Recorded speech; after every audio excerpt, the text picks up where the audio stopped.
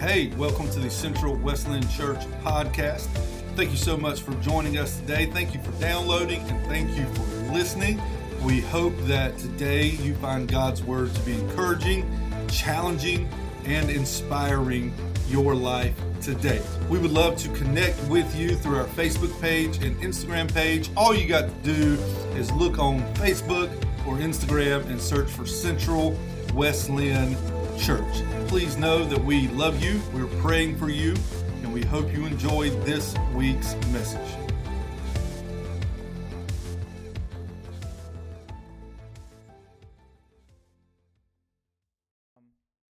Is anybody's summer a little bit chaotic?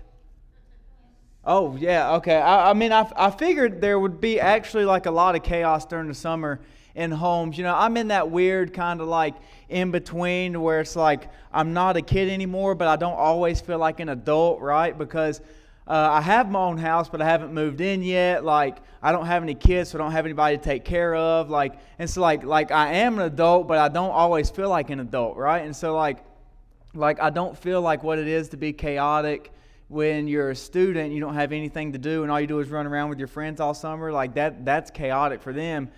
It is. And then it's like, as a parent, you know, it's got to be chaotic during the summer because your kids are home more often, or your grandkids are home more often, and you have to deal with like being with them, maybe not just seeing them once a month, but you see them like maybe a couple times a week because you have to take care of them.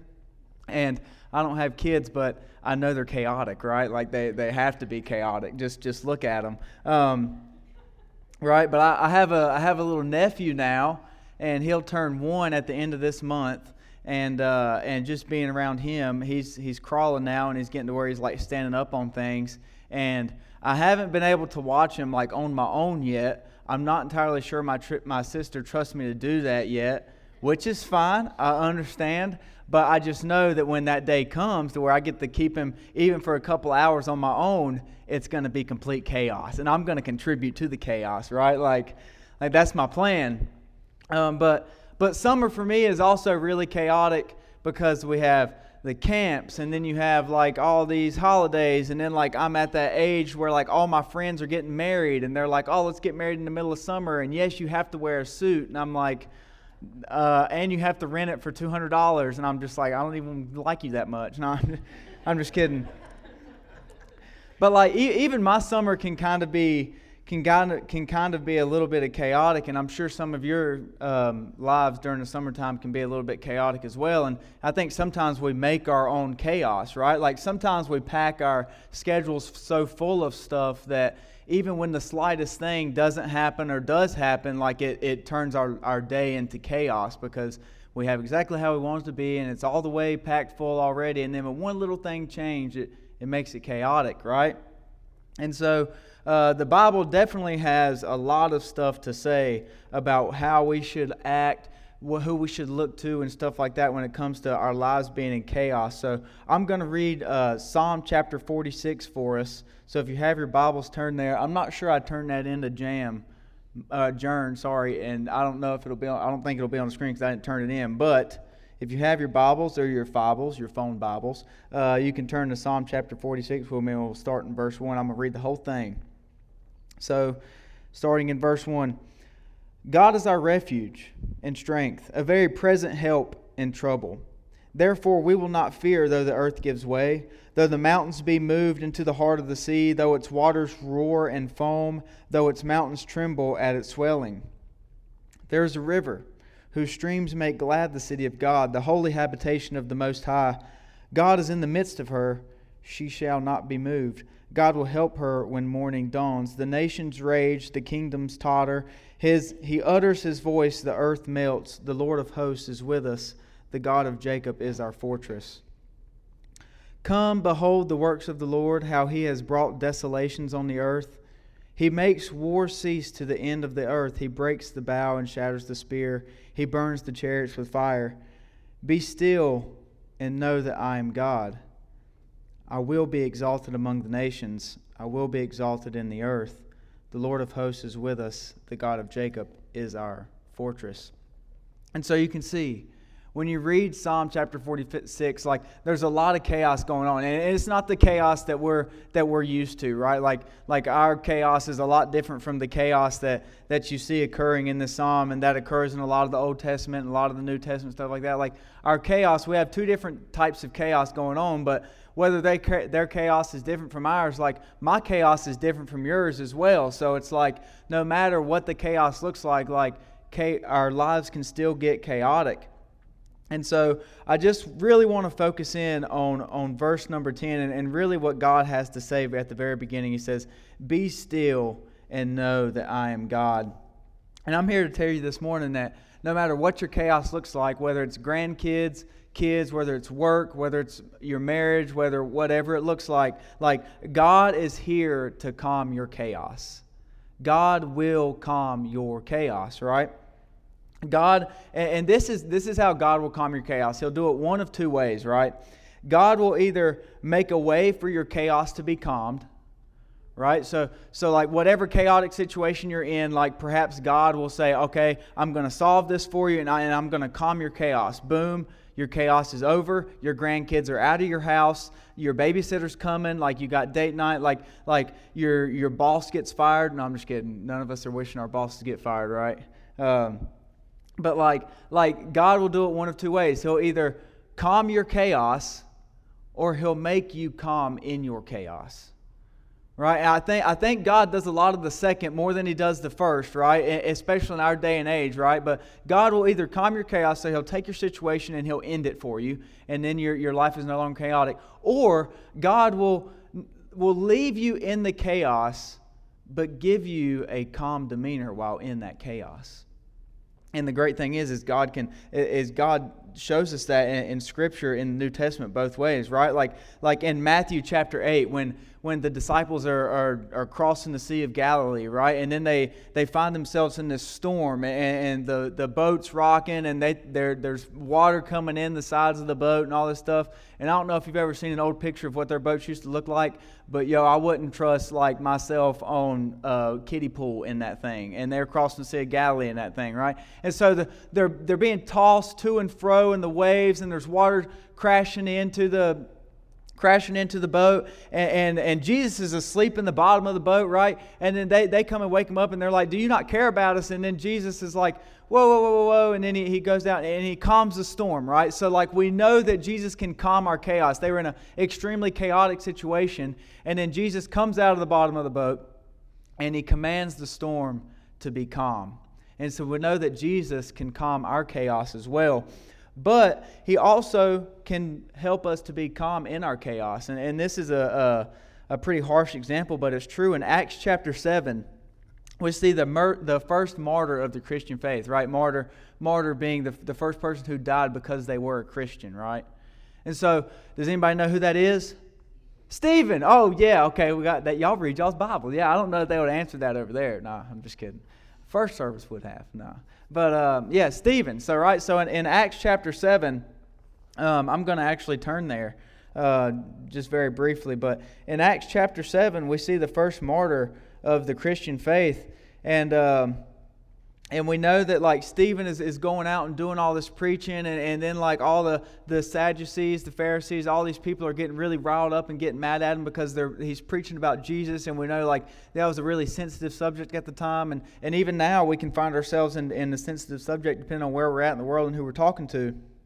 But I'm going to read a little bit of this for you. It says, "Now when they heard these things, they were enraged, and they ground their teeth at him. But he, full of the Holy Spirit, gazed into heaven and saw the glory of God and Jesus standing at the right hand of God. And he said, 'Behold, I see the heavens opened and the Son of Man standing at the right hand of God.' But they," being the Sadducees and the Pharisees, "they cried out with a loud voice and stopped their ears and rushed together at him. They cast him out of the city and stoned him. And the witnesses laid down their garments at the feet of a young man named Saul. And as they were stoning Stephen, he called out," listen to this, "as they were stoning Stephen." Right? So we know that Stephen has found himself in an extremely chaotic situation, right? Like he's literally about to be killed. And yet, as they were stoning Stephen, Stephen calls out and says, "Lord Jesus, receive my spirit." And falling to his knees, getting hit rock after rock after rock, falling to his knees, not because he's praying, probably because he's getting beat to death by stones. He cries out with a loud voice, "Lord, do not hold this sin against them." And when he had said this, he fell asleep. And so we have Stephen, by far in the most physically chaotic situation that any of us could ever find ourselves in. And yet in the midst of that, he's praying out to the Lord, "Jesus, receive my spirit." And he says, "Lord, do not hold this sin against them." And so we know that in Matthew chapter 8 and Acts chapter 7, we can see that there are instances where Jesus will calm our storms, and then there are instances where Jesus will make us calm in our storms. Right? And so I think this really points to Psalm chapter 46 when he says, "Be still and know that I am God." Everybody say that. Everybody say, "Be still." Yeah, okay. So I think part of the second thing for Jesus to either step into and calm our storm or to make us calm in our chaos, right, is we have to start with being still. And I know it says that be still and know that I'm God, but I think we need to stop at the be still for a second and say, be still and stop trying to find a solution.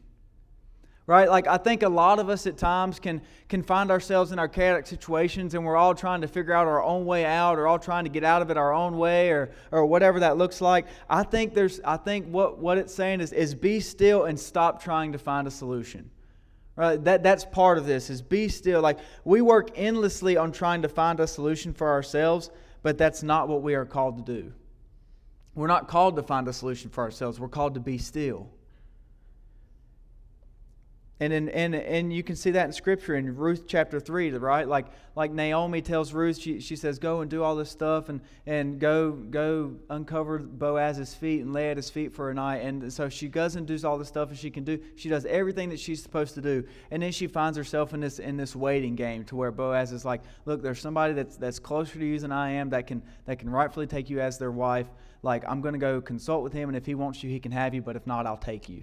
Right? And so this situation comes, and Ruth does everything that she can possibly do, and then Boaz is like, "I got to go do this." So she goes back to her house, and Naomi's like, "Listen, just be still. You don't have to try to convince Boaz not to go. You don't have to like keep him from going or anything like that. Just be still. Just wait." And I think God is calling us to do the same thing. Like just be still. Like, you don't have to figure this out because I'm going to figure it out for you, is what he's trying to say. And then we continue on with be still. Everybody say be still.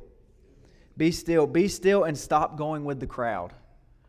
Right? Like, I think a lot of times when we find ourselves in chaotic situations, perhaps we find ourselves in the same chaotic situations as some of our friends around us or some of our employees around us and stuff like that. And we just want to go and do what they're doing because they may think or you may see that maybe it's better for them, but it is actually not, right? Like stop thinking that the best thing for other people is also the best thing for you. You're not called to go with the crowd. You're called to be still. Right? Like, just because, is there anybody in here named Tammy? Okay, I'm making up fake names, right? I just don't want to offend anybody on accident, right? Just because Tammy posts something on Facebook doesn't mean you should post something on Facebook, right? Like, I mean, sometimes we're called to just be still and not go with the crowd, but sometimes we're just called to be still and sit with ourselves, right? Like, we're all individuals in need of our own individual things. And even though our situations may be similar to some of the people's around us, they're not always the exact same. And so we got to stop going with the crowd. We're just called to be still and let God take care of it. And then we got be still one more time. Everybody say be still. Be still and stop running from me is what God is saying. Right? Like, maybe we have this concept in our head that God controls everything, and if something is bad is happening to me, then He's the one that's causing it. And so instead of being still and sitting in God's presence, we think He's in control of everything, and He is in control of everything. But if He's in control of everything and all this bad stuff's happening to me, like I'm just going to run from Him. And we're not called to run from Him. We're called to just be still. I'll remind you in Ephesians chapter 2. Paul writes about how the enemy, Satan, is the prince of the power of the air right now. Like, we live in this fallen world. And so while God is in control of everything, like, there are things that happen on this side of heaven in this fallen world that are underneath the enemy's hands, honestly. right? And just because something bad has happened to you, or just because you found yourself in a chaotic situation, doesn't mean that God is the reason for that, right? And so we're called to just be still, right? The Israelites would just start worshiping other gods when they felt like God had betrayed them, or they found themselves in a chaotic situation, or maybe not getting everything they wanted, right? We look back to the Old Testament, the Israelites would just start worshiping other gods and going to other countries, having relations with people of other nations. When things got tough, this would happen, but we're called and required to have faith. And we're called and we're required to just be still. We must not forget that in Psalm chapter 23, He prepares a table before us in the presence of our enemies. And so even when we're in our chaotic situations, He's still preparing a table for us in the presence of our enemies. And so we're called to just be still. And then point number 2 is, I think God wants to reveal something to you in your chaos, right? It could go without being said that we should help others throughout our lives, right? Like I think that's a general consensus for us, right? Like we should help other people in our lives. Yes? Yes. Right? And when we go through these tribulations, these chaotic situations, God will reveal stuff to us about Himself or about ourselves that we can help others with. And so then we come to and know that I'm God. So say this, say and know. And know that I am all-powerful, is what God is saying. Know that I am all-powerful. Like he literally spoke the trees into existence. He has power over all creation. Think about how cool you feel when you tell Google to turn the lights on. Right? Hey, Google, turn the lights on. Or everybody, the clapper. We don't have that in here, sorry. But like, think about how cool you feel, right? Whenever you tell Google or Alexa to turn the lights on or off or whatever, maybe you had the clapper, maybe you still have the clapper. The clapper's old news, right? But I don't know why I'm getting on about the clapper. Anyways, right? Like He literally spoke the trees into existence, and so He's saying, when He's saying, and know that I'm God, He's saying, and know that I'm all powerful, right? In Isaiah chapter 43, verse 13, it says, also henceforth I am He. There is none who can deliver from my hand. I work, and who can turn it back? No one. No one can turn it back because He is all-powerful. And say, and know. And know that I have the final say. Know that God has the final say, right? Like this life may not be glamorous for everybody in this room, but we're called to be faithful regardless. And so even though it may not be glamorous, we're called to be faithful regardless, and He will set things completely right when it comes to the end. He's saying, and know that I have the final say. And then say, and know one last time. And know that I love you, is what God is trying to tell you. When He says, and know that I'm God, He's saying, and know that I'm God. Know that I am your Father and that I love you. And God wants to see His children prosper. God is for His people. And when you may not feel His presence so near, don't forget that He literally sent His Holy Spirit to live within you. You are a temple of what God has left behind, who is the Holy Spirit. We are not without God. Jesus said that it is better for Him to go so that the Holy Spirit can come. Right? Know that He loves you because He has given His presence to you. And so in the midst of your chaos, or even in the midst of just your everyday life, remind yourselves to be still and know that He is God and that He will take care of you. And so I'm going to pray. If the band will come up, I think we got one more song, and then we'll be dismissed after that. So, Heavenly Father, thank you so much for not just Psalm chapter 46, but for all of the Psalms in the Bible, Lord.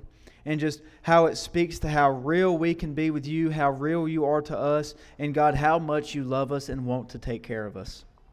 And so, God, I just want to take this time to lift up the orphanage and lift up Rebecca and Samson and all the boys out there, Lord. And we just pray for that ministry that's going on out there. And, Lord, we just pray that you would place on our hearts how we can be of service to them in any way, shape, or form that we possibly can, Lord. And, God, as we navigate this summer, perhaps it's chaotic, perhaps it's not, Lord. But as we navigate everyday life, God, may we be reminded to be still, to know that you are God, to know that you love us, to know that you are all-powerful, to know that you have the final say, Lord. And God, sometimes we are called to just sit back and to bask at your glory and to let you work. So God, I pray that you would give us the patience to do so, Lord, and help us love you back in return. It's in Jesus' name we pray. And everyone said, amen.